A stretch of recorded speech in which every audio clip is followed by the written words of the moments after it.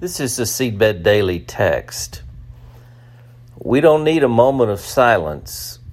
We need hours of prayer. 1 Peter 4, verse 8. Above all, love each other deeply, because love covers over a multitude of sins. Consider this. Last week on the Daily Text, the end of all things is near. Therefore be alert and of sober mind, so that you may pray. Next week on the Daily Text, above all, love each other deeply, because love covers over a multitude of sins. Today, as we stand between these two pillars of our lifelong calling and daily assignments, we sense the strong urging of the Holy Spirit, whom the early Christians called the flame of love, to call us again to pray together for Ukraine. Prayer, after all, is our first and perhaps greatest act of love. As the late Samuel Dickey Gordon said, you can do more than pray after you have prayed, but you will never do more than pray until you have prayed.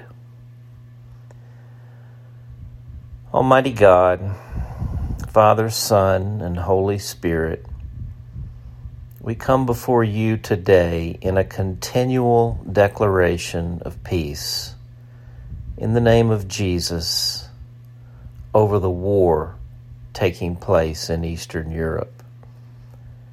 We boldly ask you to establish and strengthen the bond of peace across the body of Christ in Russia and Ukraine, to draw near to all the followers of Jesus scattered across these nations, and to bind them together in supernatural love that moves with the power of the gospel.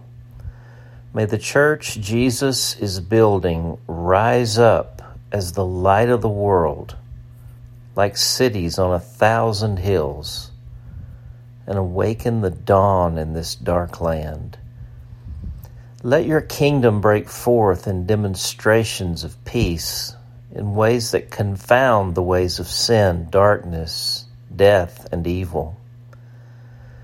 We pray for you to intervene in the hearts and minds of the leaders of Russia, to turn from their invasion and seek peace.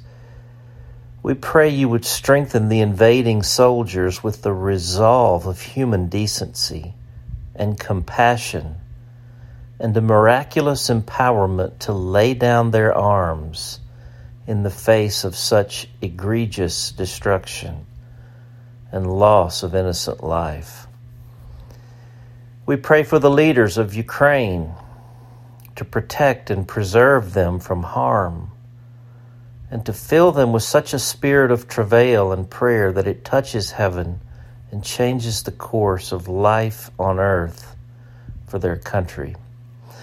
We pray for the leaders of governments around the world, for wisdom and courage for the facing of this hour.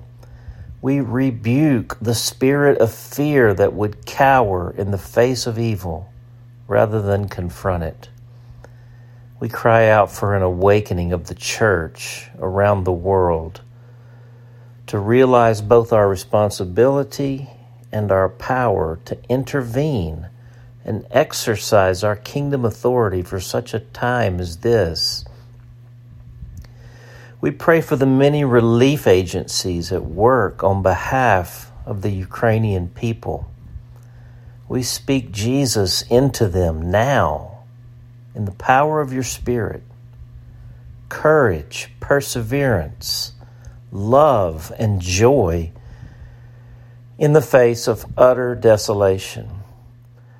We put upon them the full armor of God so that they may stand. And we pray you fill their hearts and hands with miracles, Multiply relief in their hands as fishes and loaves that can feed multitudes. Fill their words with power to still storms in Jesus' name. Release miracles through doctors and nurses as they rescue the perishing and care for the dying. We pray you would leave in the wake of this evil human-made disaster and all its desolation the seeds of a great awakening and the raising up of a generation who would rebuild the ruins and who would be called the repairers of broken walls and the restorer of streets to dwell in. Awaken your church now in all places to imagine and conceive of this great awakening now in the place of prayer on earth as it is in heaven. Finally, and most urgently, we pray for the millions of children who are crying and afraid, many of whom may be lost and alone, wondering if they will ever see their fathers again, longing for the safety of their homes, anxious about their next meal, afraid for their very survival.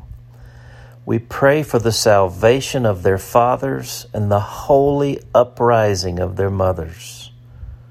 Holy Spirit, send wave upon wave of compassion in the midst of trauma, light in darkness, and the peace that only love can bring in the midst of utter madness. Agreeing with the psalmist's prayer for the ages, we cry out, "Let God arise, let his enemies be scattered. Let those also who hate him flee before him." We ask these things, declaring the things that are not yet as though they were already, believing in your power to do beyond all we can ask or even imagine through your power at work within us, and trusting in the strong name of Jesus Christ, in whose name we pray. Amen. Wake up, sleeper, and rise from the dead.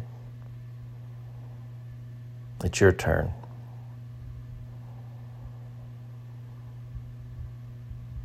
For the awakening, I'm J.D. Walt.